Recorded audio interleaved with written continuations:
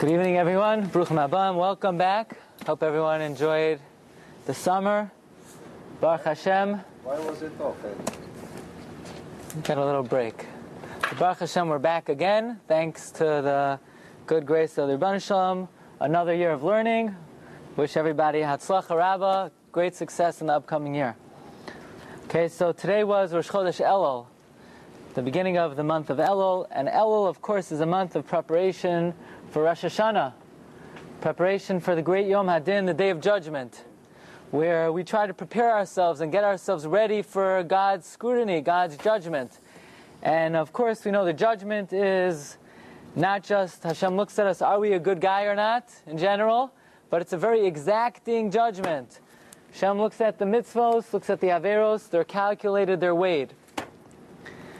And we try to improve ourselves during the month of Elul. We try to do what we call tshuva. Tshuva is a process of repentance, return, try to correct any averos we may have done.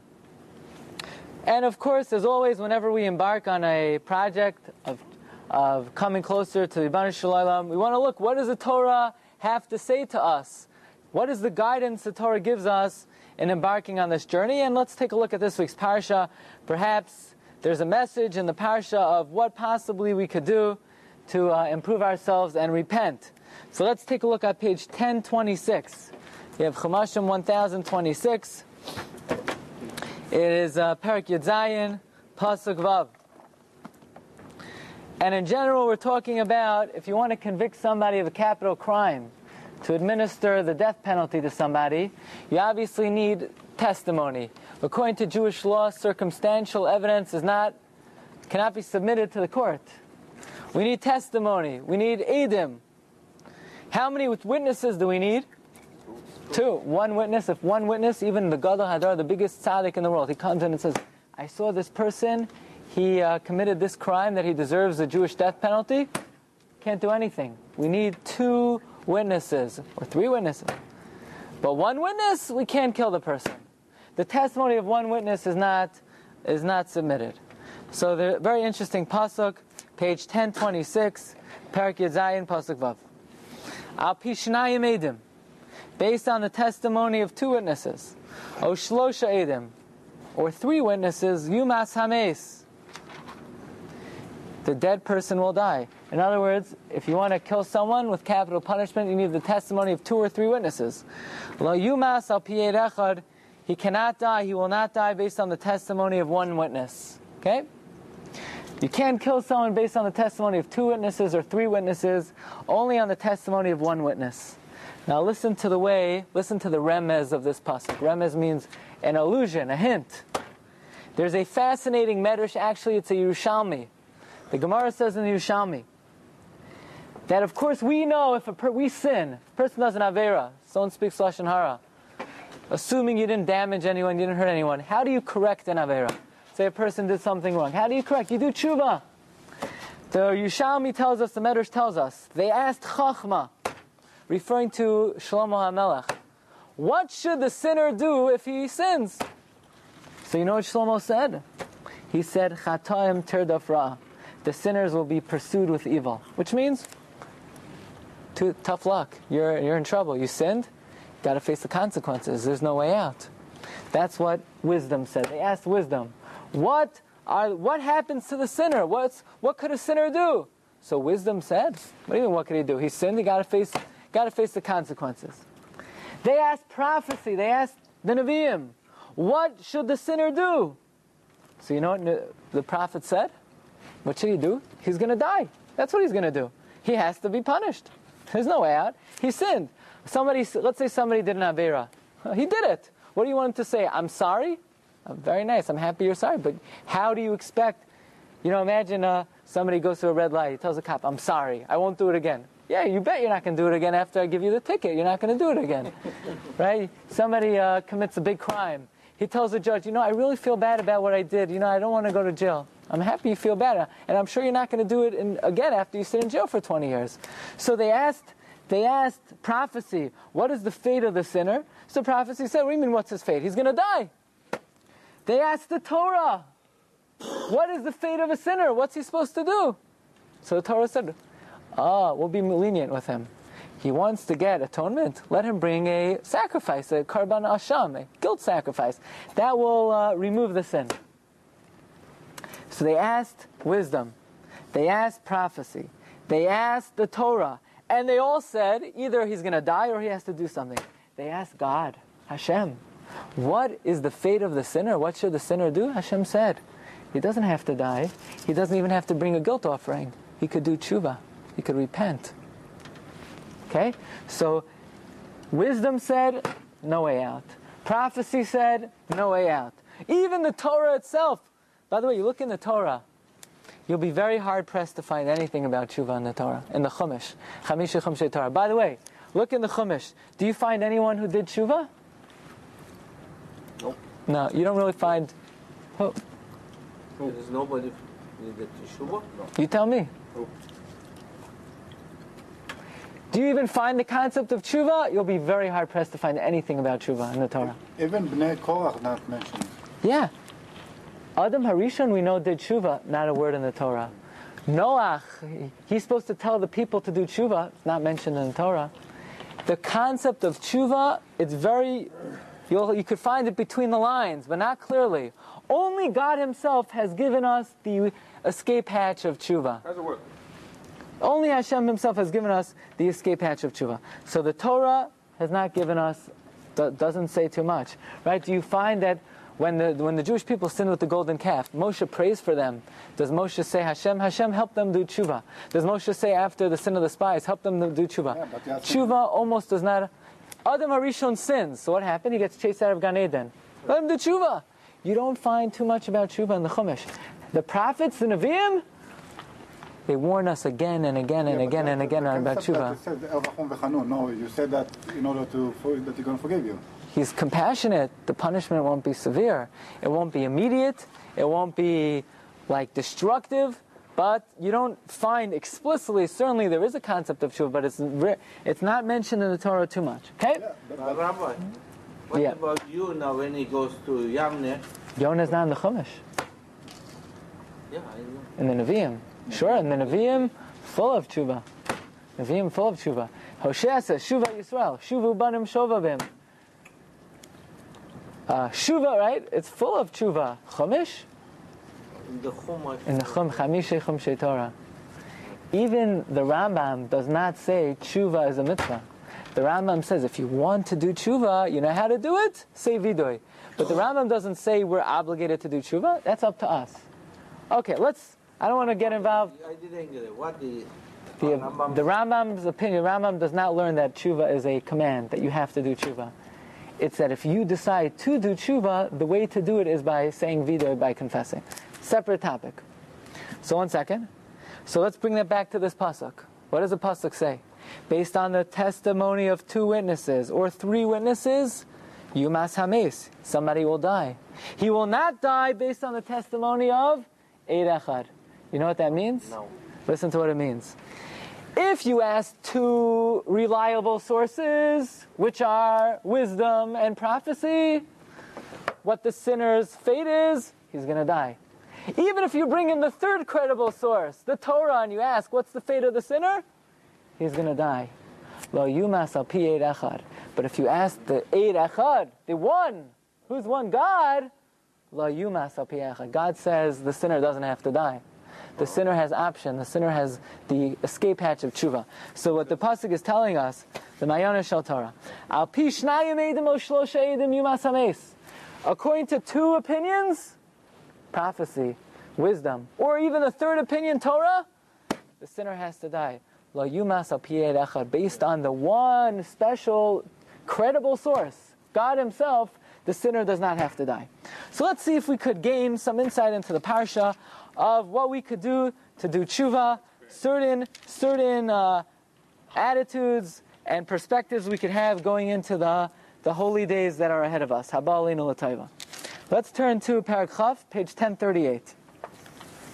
Something very interesting. When the Jewish people go out to war, so before they go out to war, they're given a pep talk. Okay? Okay, and who gives them the pep talk? The Kohen. Kohen gives them the pep talk. Because the Kohen, he's the leader. He's the one who teaches Torah. It says, Ki sifsei Kohen Yishmar das, the Torah yivakshu mipihu. So Torah, the Kohen is giving us a pep talk. You ready for the pep talk? Parak Chaf. Kiseitze la'machama ala yavecha. If you go out to war against your enemy, v'risa sus v'rechav amrav mimcha, and you're going out to fight against enemy, and you see horses, you see chariots, people much greater than you, stronger than you, you're going to get afraid. You're going to become scared. Like Tira Mehem says the Torah, don't be afraid. Don't be afraid. Ki Hashem alekecha imach, God's with you. Hamalcha me'aretz Mitzrayim, He took you out of Egypt. He'll help you out. So you hear what's happening? You're about to attack the Edomites, the Moabites, the Canaanim, and you see they have many horses, many soldiers. You're about to get scared. Don't be afraid. Says the pasuk, "V'haya kakarvachem al machama." You're about to approach the battle. V'nigash hakohen. The kohen approaches. V'diber al ha'am, and he speaks to the people. He's giving a rallying call, pep talk. Okay. V'amar aleim, he says, "Shema Yisrael, listen up. Atem krevim hayom la'machama le'vaychem." You're about to face war. Al yirach levavchem. Don't be soft-hearted. Al tiru. Don't be afraid. Al tachbezu. Don't tremble. V'al tartzu b'pneihem. Do not quake. Do not be afraid. Don't worry. Why? Ki Hashem Elokeichem ha'hoilech imachem, because God who walks with you, lehilachem lachem, to fight against you, imayavechem, with your enemies, lahoshia eschem, to save you. In other words, don't be afraid. God's going to save you. God's going to help you. Every war. Every war. In fact, according to Rabbeinu Yonah, this is a lav in the Torah we learned by Shalshudis 3 weeks ago, that any time you're in a dangerous situation, don't be afraid. Don't be afraid. God could help you out. God, don't lose yourself. Don't. Sometimes a person gets overwhelmed with fear. Don't get overwhelmed. God could bail you out. Okay? And then the Kohen continues, and he says, even though we're drafting everyone into the army, there are going to be 3 exemptions. Exemption number 1, someone who just built a new house, and he didn't get a chance to live in it yet, go home. Go home. Because you know what? Maybe you'll die in the war, and some other guy is going to enjoy the house that you built for yourself. So you go home. Except for the houses in Israel are so expensive that you cannot buy it. Anyone who has an orchard. For that house? You have cherries, right? You have apples, pears, plums, and you have an orchard. And you never got a chance to redeem the fruit of the 4th year, to enjoy in Yerushalayim. So what do? Go home, you're exempt. By the way, you need to bring, you can't just make up an excuse, I don't want to fight, I just built a new house. You got to bring testimony that you built a new house. Yeah, or you have to bring a testimony that you have a vineyard. Or let's say someone who just got married, but he didn't finish the deal yet. He's engaged, but he didn't get married. Go home to be with your wife for the 1st year. Don't fight in the war. Maybe you'll die and someone else will marry her. And then if we look in Pasuk Ches, the Shotrim, the rulers, continue to talk to the people, and they say, let's take a look at the pasuk. The Yasva HaShotrim L'daber Hala'am, page 1040, verse 8. The Shotrim continue to speak to the people, V'amru, and they say, Mi ha'Ish ha'yarei v'rach ha'levav.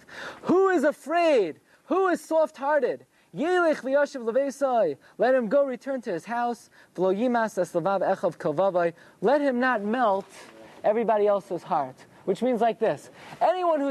The simple explanation is, anyone who's a coward, you have a big macho guy, he comes with his big rifle, his big ammunition, and the second he sees the enemy, he's biting his nails off, he can't stand the sight of somebody else's weapon. We say, we don't need you here, because if you're going to come here like a coward, everyone else is going to become discouraged, so you go home, you hide under your pillow, we don't want you on the battlefront, okay? That's the simple meaning, that's the opinion of Rabbi Akiva.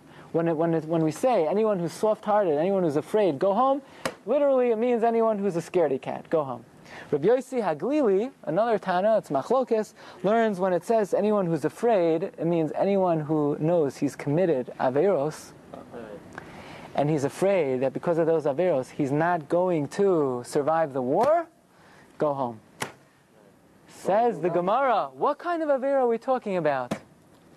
Well, you would think, someone who's afraid of an Avera, probably some big Avera. Says Yerushalmi, somebody who talks by davening. But let me understand something. One second. But not even at a time that it's absolutely prohibited.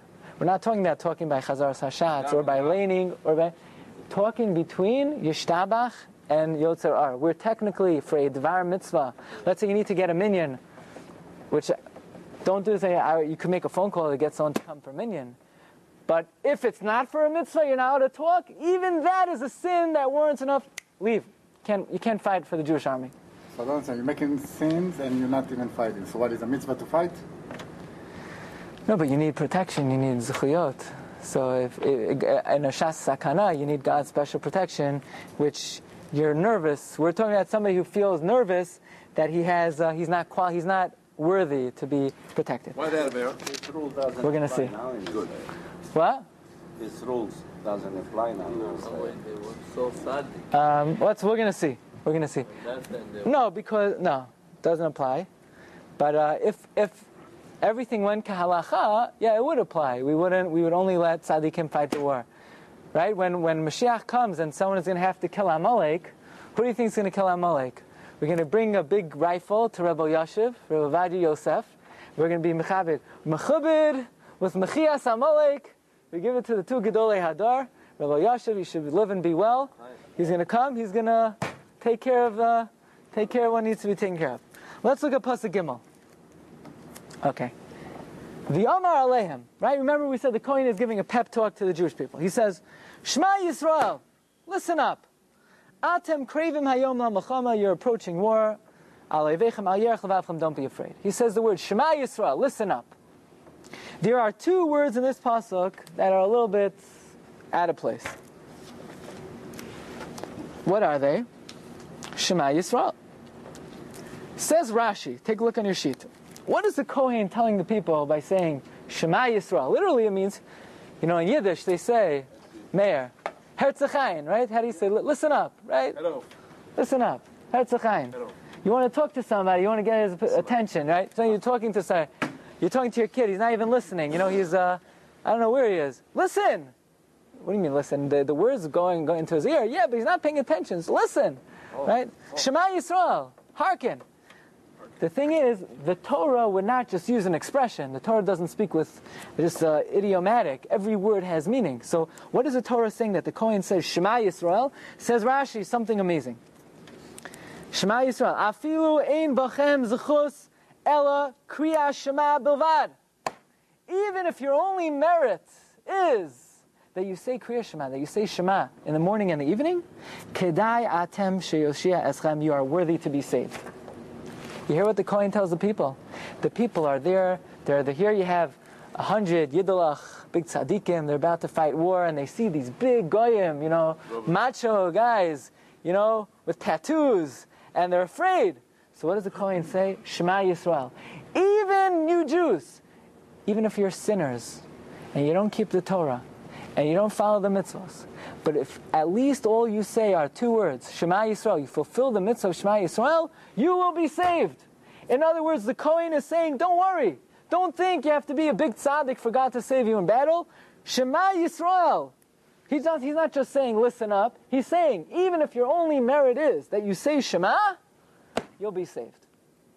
Does he have to say just Shema Yisrael or the whole? Simple meaning is the mitzvah.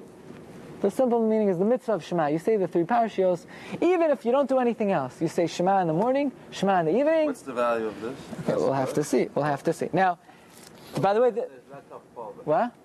Shema Yisrael has a lot So of we're gonna see. Let's see what we could do over here. By the way, where does Rashi get this? So Rashi gets this from the Gemara in Saita Daf Mem Beis. The Gemara in Saita says, "Ma'ishna Shema Yisrael." Why does the Kohen use this expression Shema Yisrael? So the Gemara says, Rabbi Yochanan says in the name of Shem Bar Yochai, Hashem says the Kohen should tell the people, even if your only zechus is Shema Yisrael, you will be saved. Now, you have to know something very important. Every time Rashi says something, or every time a Gemara says something, the Gemara doesn't just come up with a nice drush. There is something about this pasuk that we could infer from the pasuk that the Kohen was not just saying, listen up, Shema Yisrael, but he was saying, even if your only merit is Shema Yisrael, you will be saved. Where in this pasuk is there an indication that the Kohen is telling them that even if your only merit is Shema Yisrael, you'll be saved? So there are different ways to see. In general, Rashi and the Gemara points out that the whole expression Shema Yisrael is a unique expression. It's not a typical expression, and the fact that the Torah uses this expression alerts you that What he's not just saying, listen up, he's saying there's a mitzvah of Shema. In the schus of Shema, you'll be saved. Yeah, but how the Kohen says, like promising them that if you have one food, Yeah. you can go to war, don't worry about it. But people die in war. People die. He's a Kohen Gadol. Yeah, people die anyway in war. Everybody will be... So we'll say, after the war. the way I understand it is, he doesn't say you will be saved, but what he says is, hidayat, you're worthy to be saved. What does that mean, you're worthy to be saved? Let's say like this, you want to go to, you want to go somewhere, so you bought a ticket, right? So the guy tells you, you can't go in. You say, I have my ticket. It's very nice you have a ticket, but the thing is there was a hurricane and it's flooded inside, so you can't go. Now, are you worthy to go inside? Of course, you bought the ticket, you're worthy. The only thing is there's another problem in the way. So in other words, what the Kohen is saying is, don't be afraid you're Russia or you're not worthy to be saved. You're worthy to be saved. Will you be saved? We're not promising anything. You're worthy to be saved. You've met the criteria. That's one explanation, but we'll add on. Hopefully, if we have enough time, we'll answer that. The Mizrahi, we've quoted the Mizrahi before, right? We've mentioned him other times. The Mizrahi says, you know how you see from this pasuk that the Kohen is saying that even if you're only married to Shema Yisrael, you'll be saved? Because the word Shema Yisrael are completely extra on this pasuk. It says, what does it say? The Kohen approaches, he speaks to the people. It says, V'yamar aleim, and he says to them. So just say what the Kohen says. Just say, Atem krevim hayom la'machama, you're approaching war. The entire expression Shema Yisrael is superfluous. It's extra. It's not needed. It doesn't add anything. And the fact that it's here alerts you to the fact that the Kohen is not just merely saying, listen up. He's telling them, even if your only merit is Shema Yisrael, you're worthy to be saved. Another alarm in this pasuk is the fact, if you know Hebrew, V'amar alehem, he says to them, plural, to them. Look later in the pasuk. Atem, you, plural. Krevim, plural, you're approaching. Alo yivechem, against your enemy. Every word in this pasuk is plural. Shema Yisrael is singular. It should say Shimu Yisrael. No, not necessarily. Yeah. If you're saying Ve'amar aleichem, it doesn't say Ve'amar, it says Ve'amar aleihem. It says Ve'amar elav. Are they a unit or are they a bunch of individuals? Bunch of individuals. That's it? It's a bunch of individuals. No. It says Ve'amar aleihem, to them, not elav. But only one Israel? Shema Israel, it's only one? No. Shimu Yisrael. But you don't use a verb, a command verb of, Shema is command. When you're commanding a lot of people, you say Shemu. You could say Shema if you want to view them as one unit, but then the rest of the pasuk so would... why we don't say Shemu Israel in the morning, we say Shema Israel. That's the same concept. That's fine. You could talk to the Jewish people as one unit, but since the rest of the pasuk is not referring to them as one unit, the rest of the pasuk is referring to them as many individuals. Alehem, atem, krevim, aloivechem, levavchem, al tira'u, right? Not al tira. So the fact that only these two words are singular alerts you to the fact that this is not merely saying, listen up, but it's saying even if your only merit is Shema Yisrael, you will be saved. You will be saved. But this is the same concept of Parashat Re'eh. Look in the Orach Chaim HaKadosh, he explains that. That's a question. It should say Re'u. Orach Chaim HaKadosh asks, Re'eh is incorrect. And he gives a whole lengthy explanation. But think about it. If you say, when you say Shema Israel, it's not Ploni Almoni. It's not referring to Ploni Almoni. Shema Ploni Almoni. It's the collective body. One unit. So Shema Israel, Israel, it's all of us. It's not only one individual of us. But it's out of place in the rest of the pasuk. The rest of the pasuk is not utilizing that idea. Yeah, but because he doesn't talk to a Ploni Almoni, he's talking in general. So it should say Shema Yisrael, Ata Karev Hayom LaMochama. Why Atem Krevim? Because they're not individuals Israel. So it should say either Shemu Yisrael Atem or Shema Yisrael Ata. How could you go Shema and... Okay, what is the answer? Okay, no. So it's telling you that Shema Yisrael is not listen up. It's saying even if your only merit is that you say Shema Yisrael, you will be saved. Okay? Fine. Now, by the way, I'll just tell you something amazing.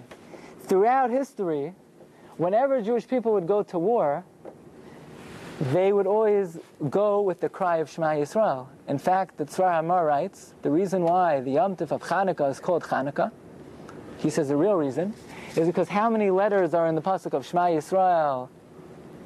25. Chanu Chafei. They encamped with the 25 letters of Shema Yisrael, and that's why they defeated their enemies. They understood this Rashi, and they knew that the reason why, in order to win a war, you need to say Shema, and that's why the Yom Tov is called Chanukah, Chanu Chafei. So when Rabbi Akiva promoted revolution against the Roman Empire, did he know that? Again, it's not a guarantee, but it's saying don't be afraid. Kedai atem lehilachem. You're worthy to be saved. You're worthy. We'll see, okay? We'll see. Okay. By the way, this explains something we say in davening. Rabbi Yitzchak Elchanan, inspector, says, what do we say in the Tachnun every morning? We say, Shomer Yisrael, guardian of Israel. Shemar She'eris Yisrael, guard the remnant of Bnei Yisrael. V'al Yovad Yisrael, don't destroy the Bnei Yisrael. Why not? Ha'omrim, because they say Shema Yisrael. They say Shema Yisrael. In other words, we're saying to God, even though we're not worthy and we don't do the mitzvahs, we don't keep the Torah, don't destroy the remnant. That's us. We're the remnant. We're the small amount of Jews who have made it through history.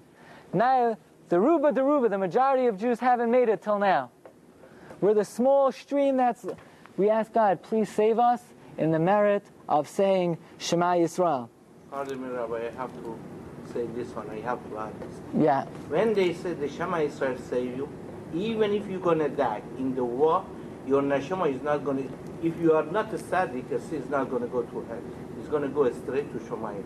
That's why we are, as a Jewish people, we believe whoever died in the war in Israel is going to go to the, he's going to get the Olam Haba. Because even you said one time Shema Israel in your life and die for the country. For this. Okay, but we're specifically saying that the Kohen tells the soldiers during war. Your neshama is not going to die. What the Kohen is saying, he's not telling them about the world to come. When somebody's afraid, they don't want. He's telling them, you're going to win the war. He's going to tell you you're going to win the war. Yeah, I'll tell you a very interesting story. One of the Talmidim of Rabbi Itzla Petterberg, his name is Rabbi Yosef Farber, Rabbi Tzvi Hirsch Farber. He writes that he read in a newspaper in London, 1916, that a Hungarian soldier wrote the following letter to his wife. He says, my dear wife, I need you to do me a favor. I need you to knock on our next door neighbor's house. His name is Chaim. And ask him the following question. What does Shema Yisrael mean? And I need to know this immediately. You know why? Because here I'm fighting in the Hungarian army, and every time the rockets are flying overhead and the cannons are flying overhead and people are falling like sheaves of wheat, all the Jewish soldiers say Shema Yisrael and nothing happens to them, and only the Goyim are dying. And there must be something magical about the word Shema Yisrael. So I want you to go over to Chaim's house. So he's not just picking on him, his name was Chaim.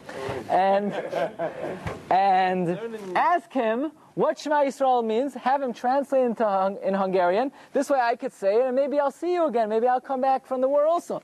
There's an article in the London Times, 1916, Yud Tes Tammuz. Okay, if you could look it up, if you could retrieve the London Times, 1916.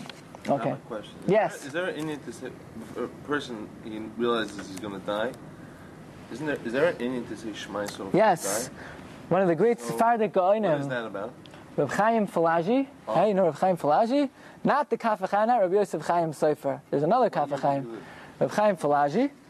He says that the minhag is, whenever Jews are in danger, they say Kriya Shema, also from Rashi. And in fact, the brother Maral Miprag wrote a Sefer HaChaim. He writes that the minhag is, whenever you're in danger, just to say the first two words, Shema Yisrael, even without saying, that's the custom. Yeah. There's so many stories that people get saved when they say Shema Yisrael. This comes from Okay. Perhaps. Yeah. So Rabbi say, what I would like to focus on very briefly. What? What happened to Hungarian soldiers? I don't know. Just didn't understand.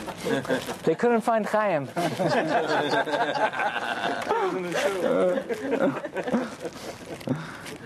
paper ran out of... Okay. Rabbi say, I want to tell you something amazing. As we're embarking on the path of tshuva, Rabbeinu Yonah tells us, and this will help us understand what exactly is the power of Shema Yisrael. Why is the zechus of Shema Yisrael so powerful that the Kohen tells the people, even if you're only married to Shema Yisrael, you'll be saved. The Gemara says in Shabbos that somebody who davens Friday night, and he says, Vayichulu hashamayim v'ha'aretz v'chol tzva'am, right? We say it in Kiddush. That we declare God created the world in 6 days and He rested on the seventh day.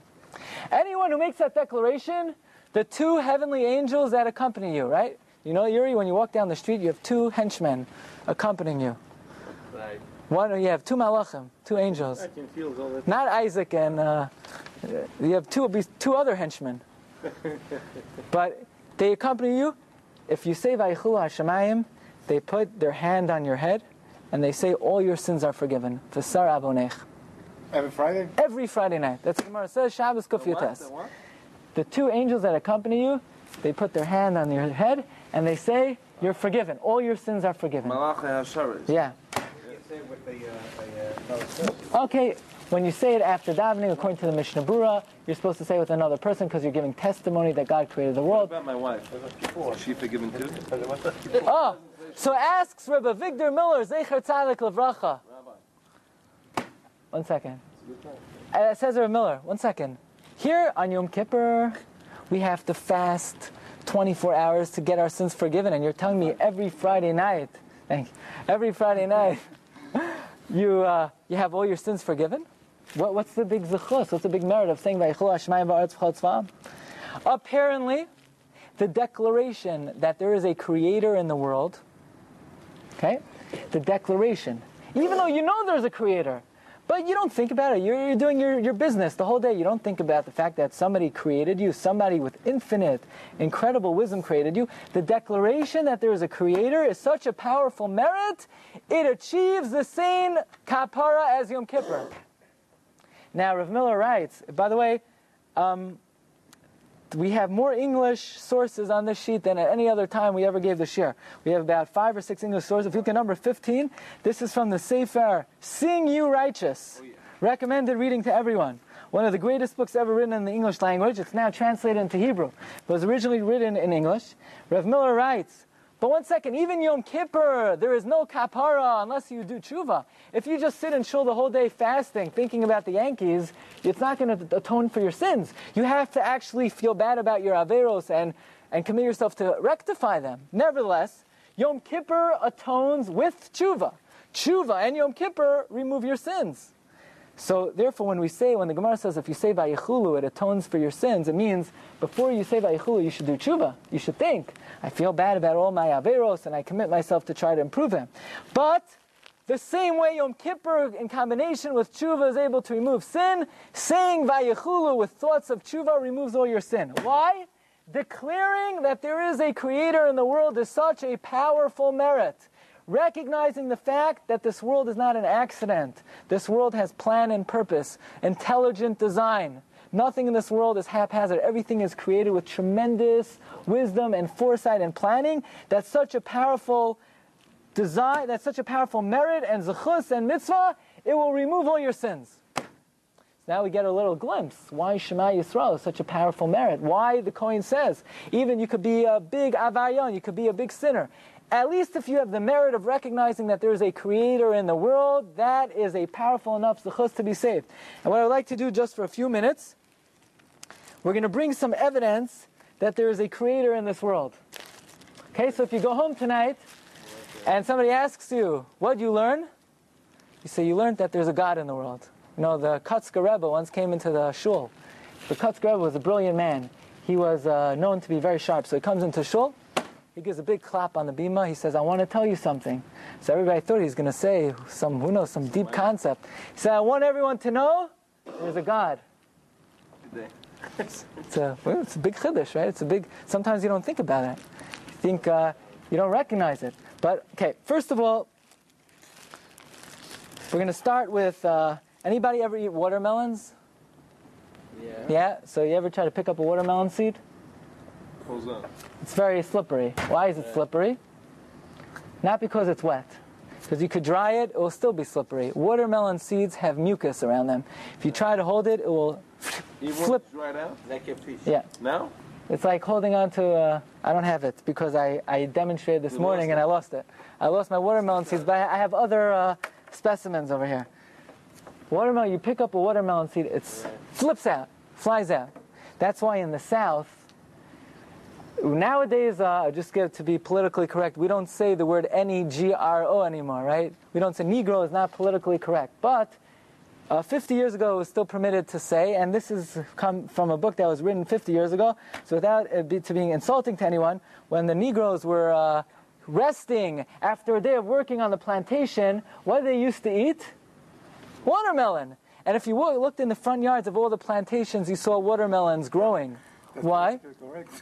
Why? Why? Because they would eat the watermelons and the seeds would go flying out. And all these rich owners would come and they would find watermelons growing in their front yard. Now, who told the seed, why is the seed trying to slip away? Because in order for the watermelon to have continuity, if the eater of the watermelon would consume the seed, that would be the end of the species of watermelon. So therefore, the watermelon knows if it wants to continue, it has to create a way to avoid being eaten. Right? So that means whoever designed the watermelon understood that we have to create something to make sure that the watermelon seed is not eaten. Otherwise, that would be the end of the watermelon. So whoever programmed this fruit, this vegetable, right, this melon, this gourd, officially, right, a watermelon is a gourd, programmed it in a way for its continuity. One second. In Israel, they develop a watermelon without seeds. I know. That's why I went to Wasserman's late last night, and I asked them for a watermelon with black seeds. They didn't have any. But, okay. Now let's look at orange seed, right? You see this orange seed? It's not slippery. What? It's not slippery. Which one is it? Orange. Oh, orange. Right. But whoever programmed this orange, programmed in a way that if you bite into it, it's extremely bitter. Nobody would want to eat it. Yeah. So here you have the whole fruit. Delicious. People even eat the peel. Right? People make chocolate. Everything is edible, except when you get to the part that's needed for the continuity of the fruit. That means whoever programmed this fruit programmed it in a way that to avoid the seed being consumed by the eater. Okay. Anybody know what this is? That's a peach, no? Yeah. Apple. Peach. Peach, the seed is not bitter. It's not slippery. What would happen if you bit into a peach seed? You would die. Break your tooth. You'd be lucky if you just broke your tooth.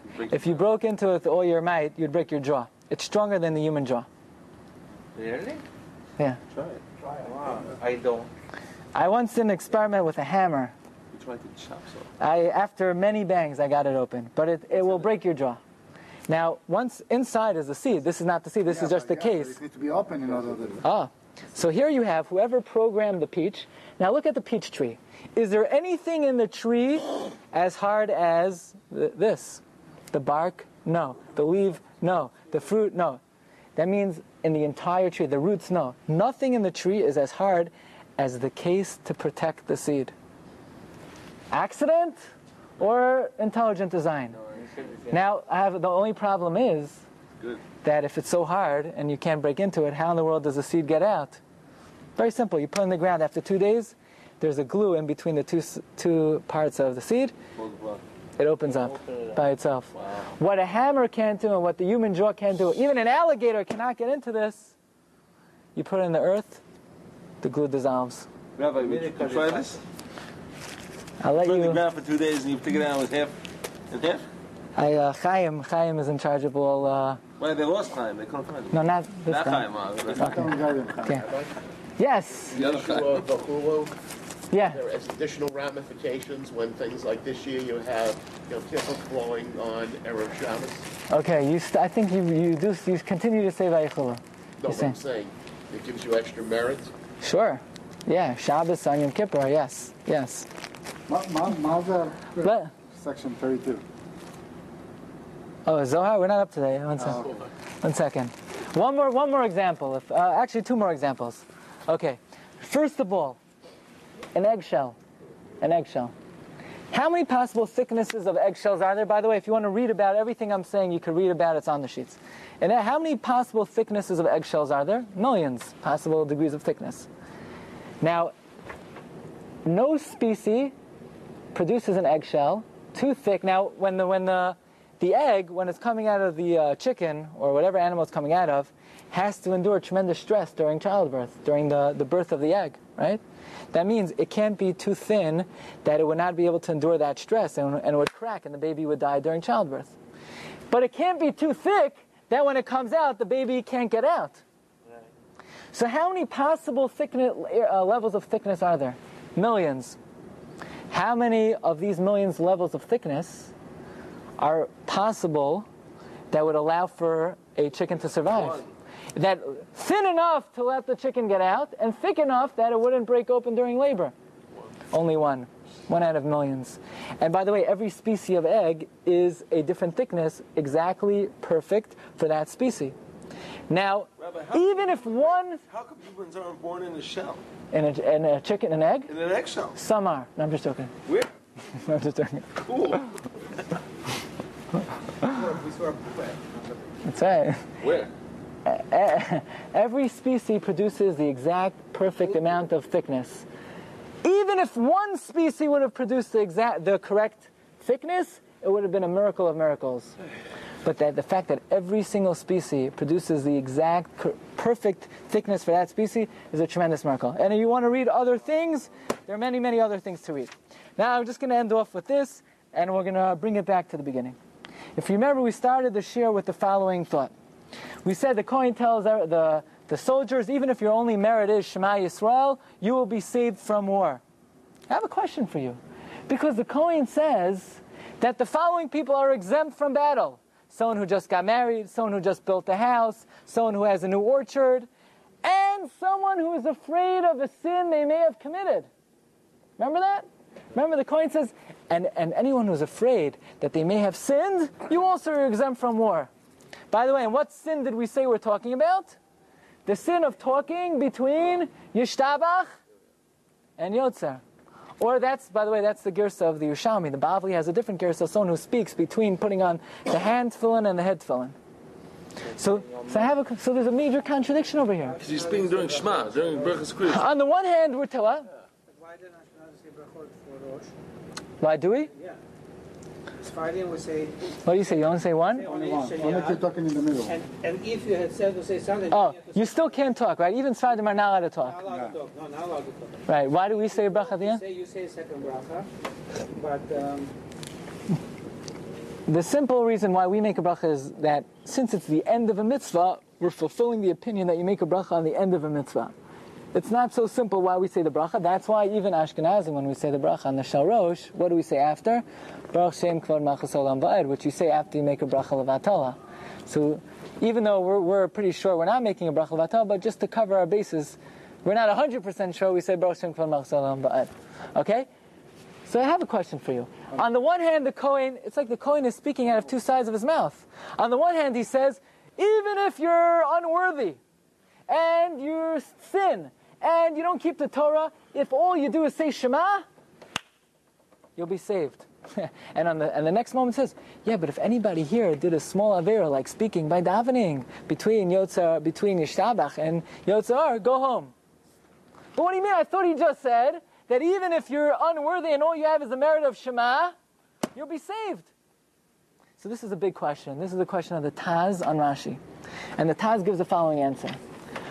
If the soldiers in general say Shema, they'll win the war. But it doesn't mean there won't be any casualties. Individuals may not survive. If the battalion, if the soldiers say Shema, the Jews will win. But there might be individual casualties. Maybe somebody who did an Avera won't make it through. So therefore, it's both things are true. If the Jews say Shema, they'll win the war. But individuals who may have sinned, they have to go home. Says the Mishnah Brura and Rav Shimon Schwab a little bit of a different idea. Okay, you hear the question? The question basically is, if in order to be spared from war, all you need is the merit of Shema, then how could we talk out on the other side of our mouth and say, but if you may have talked by davening, then go home? What do you mean? I said Shema.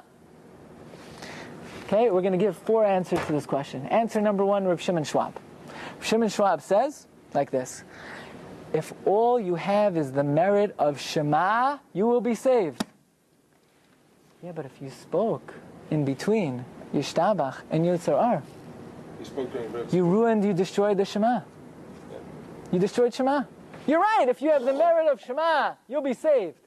But why do we say Psuke de Zimra? It's a lead up to Shema. Why do we say the Birchas Kriya Shema? It's a lead up to Shema. It enhances the Shema. It magnifies the Shema. If you spoke, you destroyed Shema. You don't have the merit of Shema anymore. So the Kohen could say with conviction, anyone who says Shema will be saved. But you, my friend, you don't have the merit of Shema, because by speaking out, you've destroyed it. Corrupted. Mishnah Berurah says something even more. Listen to what the Mishnah Berurah says. Mishnah Berurah says, what kind of person are we talking about? They're not talking about Chazar Sashatz, that's even worse. They're not talking about laning, that's even worse. They're talking between Yishtabach and Yotzarar. Between Psuke de Zimra and Birchas Kriya Shema. What do the following 2 words mean? Psuke de Zimra literally means verses of praise, right? Psuke de Zimra, Baruch Shamar, Asher Yishtabach. Verses of praise. That's what it means literally. But the Sefer Eliyahu Rabbah brings down from the Matei Moshe a Kabbalistic thought. Psuke versus de Zimra. Do you know what Zimra means? How do you say to prune a tree? Zomer. To cut. Verses that cut. What does that mean? Whenever a person prays, so you're sending up, like we said today, Ya'aleh v'yavo v'yagia. Let our tefillah go up and come and reach, right? We're sending up, long-range missile. As our tefillah is approaching God, the forces of impurity try to attack the tefillos, try to impede, try to get in the way. Psuke de Zimra, verses that cut them down. We cut down all impediments. That's the purpose of Psuke de Zimra. We cut down all impediments. So in other words, Psuke de Zimra are our soldiers. They're going to war for us, to battle for our tefillah. Therefore, says the Mishnah Berurah, someone who talks, he has to go back from war. You know what it means he has to go back from war? His soldiers who are fighting for his tefillos, they come off the battlefront. They're not able to fight for him anymore. They have to go back home. He doesn't have any hope against the forces of impediment. So therefore what the Mishnah Berurah basically says, I don't know. But what the Mishnah Berurah says is, what the Kohen says is correct. If all you have is the merit of Shema, you're saved. But talking out destroys the merit of Shema. Is it a Kabbalistic concept? That's what... Why you don't say to get it in my nighttime a bit? What? Why you don't say no bit? Don't go to... I mean, you can do Kavanah Tovah and do Shema very good. All the brachos before also serve as praise of Hashem. Sheva Bayom Hilal Ticha. These are brachos Krishna. We're praising Hashem. No, but I'm saying you are associated with the Shema, that the Shema will go stronger. Yeah. So that's in the Mishnah. So what about the nighttime? Yeah, nighttime is the most important. No, that you're supposed to say Ba'erev and B'boker. So the night is the first one. I hear. I'm not sure. I don't know. So what are we talking? During the morning and during the night? Matei Moshe. Well, it's this way. Add one more thing. And that is, what is the merit of Kriya Shema? The merit of Shema is you are declaring that there's a creator. There's some creator. There's a God in the world. Nobody could interfere with what he desires. So Zohar writes, so the merit of Shema is emunah. Zohar says, somebody who speaks out by davening, he shows he doesn't believe God is here. Doesn't have emunah. So, what? That's what he says. Someone speaks out, what? Look in 32. Someone who speaks out in the Beis HaKnesses, words, profane words. Violate the achse peruda. Woe to him that he has shown separation. Violate the garam.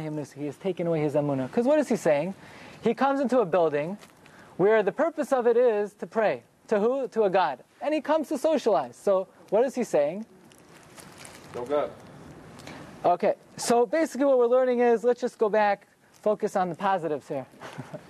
And that is, the Gemara tells us in Masechta Shabbos that in the merit of declaring Vayichulu Hashemayim v'Haaretz, in that merit, the angels will put their hands on your face and forgive your sins. The declaration, the realization that there is a creator in the world is a very powerful merit. And that's what we are doing when we say Shema. So when you say Shema, you think there is a creator of the world. He created this world. He created the sun. He created the moon. He created me. He's all powerful. That is a tremendous chus. It is a chus strong enough that the Kohen will say to the Jewish soldiers, even if that's your only merit, you are worthy to be saved. I heard Rav Yaakov Weinberg said, Yaakov Weinberg was a former Rosh Yeshiva of Ner Yisrael. He said, you don't know what kind of merit it is. If you could get another Jew to say Shema, you never know. If you convince many Jews to say Shema and that's their only merit, that could be the turning force, the turning point in a war where now the Jewish people will win a war. Even if that's our only merit, so we should take advantage of it.